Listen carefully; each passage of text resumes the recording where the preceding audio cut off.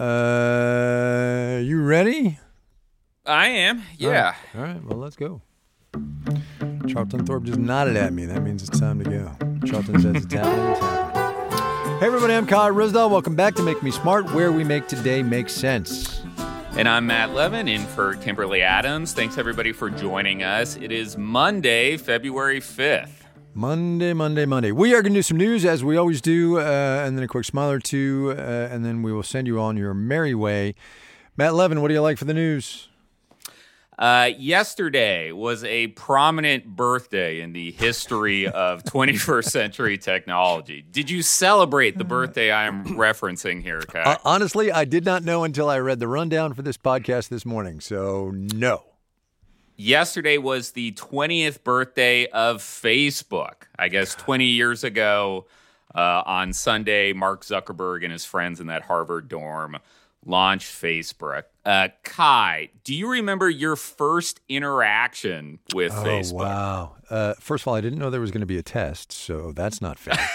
My apologies. I don't think I do. I was never hardcore into Facebook, and I have left that part of the Meta empire many years behind. I still do Instagram. But yeah, no, not really. Yeah. It was never a huge thing for me. I think part of this is generational. So Facebook came out when I was in undergrad.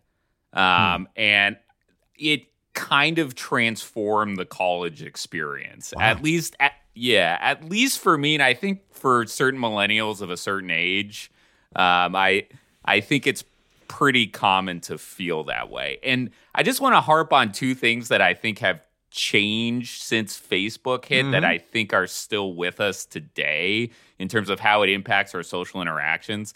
I remember when it first came out in undergrad, nobody liked it. Like the immediate reaction from all my friends and people on campus, there wasn't like, oh, awesome, Facebook is here. But it was more of a begrudging acceptance of, yeah, we all kind of need to be on this because of essentially information asymmetries, right? You don't know where the good party is, at least back then, without a Facebook event invite, right? You don't know if that person you like from your anthropology class is single, unless you asked them, which nobody did, unless you looked it up on Facebook. So what was really interesting back then is no one seemed super enthusiastic about it. And you can kind of see that to this day when you see new technologies being introduced. There's like a begrudging, like, like what is I know I'm going to have to use this, but I'm not sure I'm happy about it. You see that with AI, obviously. Yeah, and you see, I mean, look, even with literally everything, right? I remember getting on Twitter in 2009 going, God, this is stupid, but I have to be here. That's right. And I think that Facebook was a shift in that because I remember when the iPad came out, the iPod, which shows how old I am. But like people were genuinely excited for it. There was a positive sentiment towards it. That Facebook, not so much. Yeah, totally. And sorry, go ahead. No, you go. Well, I was just going to say the generational thing is interesting because my kids now, and my oldest son is 25. He like Facebook, what? You know? Yeah. He doesn't that like that era, and my daughter now is 16, right? She's like, yeah, no. Yeah, which brings me to my second point, which was, and we'll put this in the show notes, but the Wall Street Journal did a nice little rundown of all the various Facebook milestones since it launched 20 years ago. And the decision to acquire Instagram for $1 billion in 2012, which a lot of people thought Zuckerberg overpaid back then. Yep. Probably the smartest decision the company ever made, because to your point, Facebook is kind of the boomer, older generation social media platform now, and Instagram is still skews younger. Obviously, TikTok is eating into that. But there's a younger demographic there. I think your other observation here that you put in the rundown is a really astute one. Today's FTC, I don't know about a Republican Federal Trade Commission, but today's FTC would not have allowed that purchase to happen. Never. Not a chance in the world. No, never. That's right. Lina Khan, I mean, they are learning the lessons from that era. Yep. That they look back and they say, well, was Facebook acquiring Instagram good for competition in the social media landscape? Was it good for consumers? And Lina Khan would probably tell you no. Yeah, so absolutely. It's a totally different environment. Yeah, I think you take the qualifier out of that. There's no probably about what Lina Khan would have said about Facebook buying Instagram, you know? I think that's right. Not a chance in the world. All right. That's it for my millennial nostalgia tour. What do you got, Kai? All right, well, there you go. So mine, and I think this resonated with me just because there is a child in my house, the aforementioned 16-year-old daughter, who's taking the ACT on Sunday. So this is it's very present. Story by David Leonhardt in the New York Times today, ahead of the Dartmouth announcement this morning, that they're going to reinstate a requirement for standardized testing in the Dartmouth admissions process. And David Leonhardt is a super thoughtful guy. You can disagree with him or agree with him, take your pick, but he's like one of the 3 human beings I know who can speak in a fully formed paragraph, topic, sentence, and all. It's uncanny that way. I'm super jealous. But it was really interesting to read this article, and why Dartmouth is doing this. The short version, the TLDR of it, is that Dartmouth found, after doing a bunch of research with data and Dartmouth faculty members who are skilled in these subject areas, that disadvantaged kids were not reporting scores that, while lower than Dartmouth's average SAT score, would still have gotten them admission, because Dartmouth understands that they come from disadvantaged communities. And I think that's really interesting, because the criticism has always been that SAT scores advantage the advantaged kids much more, and there is still some data that shows that.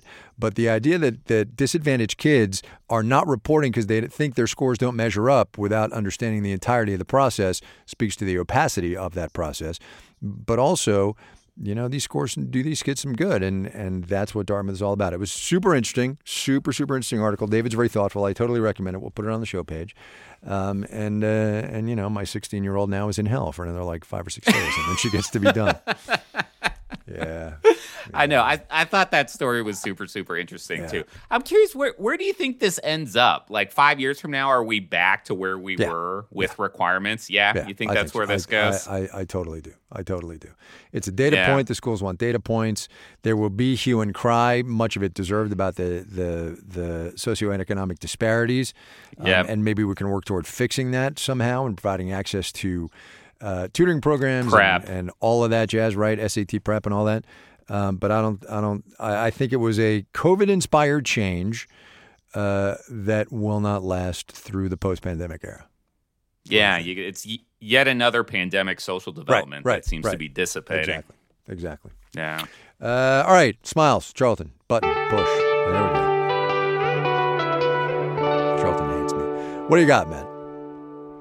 You go first, Kai, because I think mine is the smile of all smiles. Well, that's go true. Ahead. So, look, this is a little dorky, but I'm just going to do it anyway. So, I wake up this morning and I read all yesterday's coverage, and I saw a little bit of this last night.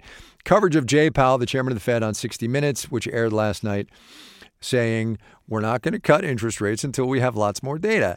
And the internet, you know, my Twitter feed was abuzz with it. And then this morning, the markets opened down 250 points on the Dow, which is like 7-8/10%, not a whole bunch, but, you know, a lot of red ink as it goes, as you're watching the CNBC screen go by. And it's because Powell said he wasn't going to cut interest rates without more data, which is what he said on Wednesday. And we all said it then. And oh my God, are the markets idiots. Jesus. He literally, so look, so on Wednesday, Powell was wearing, and I noted this because Nancy Vergali, the producer of Marketplace, and I have a little running joke about what Powell wears on press conference days and purple ties and all this. Powell was wearing a blue suit and a purple tie. The next day, 60 Minutes releases stills from the interview, and it's the same purple tie and it's the same blue suit. He went from the press conference where he said, I'm not going to cut interest rates without more data, to a interview in which he said, I'm not going to cut interest rates without more data. And everybody goes, oh my God, it's news that Powell said this. I cannot even with freaking all of this stuff. Just very frustrating. And I realize that's not a smile. That's more of a rant, but it's my podcast. I can do what I want. It's the same thing many times. That's right.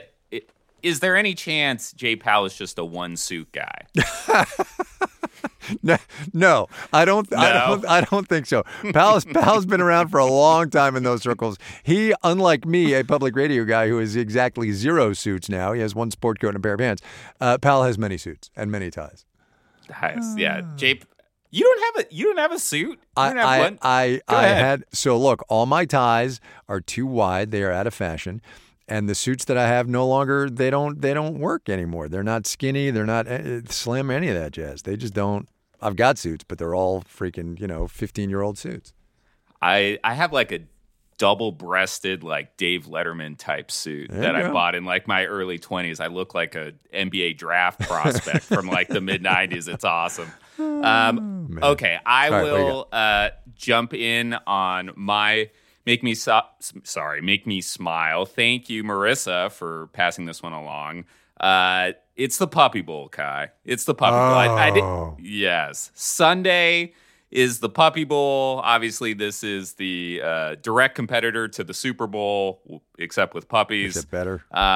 Yes. And we'll put in the show notes a link to the adoptable dogs you can see in the Puppy Bowl. They're very, very, very cute. And, Janet had a really nice write-up about the Puppy Bowl last year and kind of the marketing opportunities of the Puppy Bowl, too. So we'll put that in the show notes as well. For sure. Puppy Bowl's just good. No Taylor Swift, no Travis Kelce, just puppies.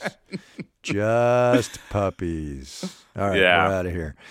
Tomorrow we're doing a Tuesday show, one topic, one thing. We're talking about what's going on at the border right now. Oh, my goodness. And why immigration reform is so hard. And sadly, it's only going to be a half-hour show, so we're not going to get into all of it because that's like 14 PhD theses. Yeah. Until then, keep the comments and questions coming. You can leave us a message at 508-UB-SMART or email makemesmart@marketplace.org.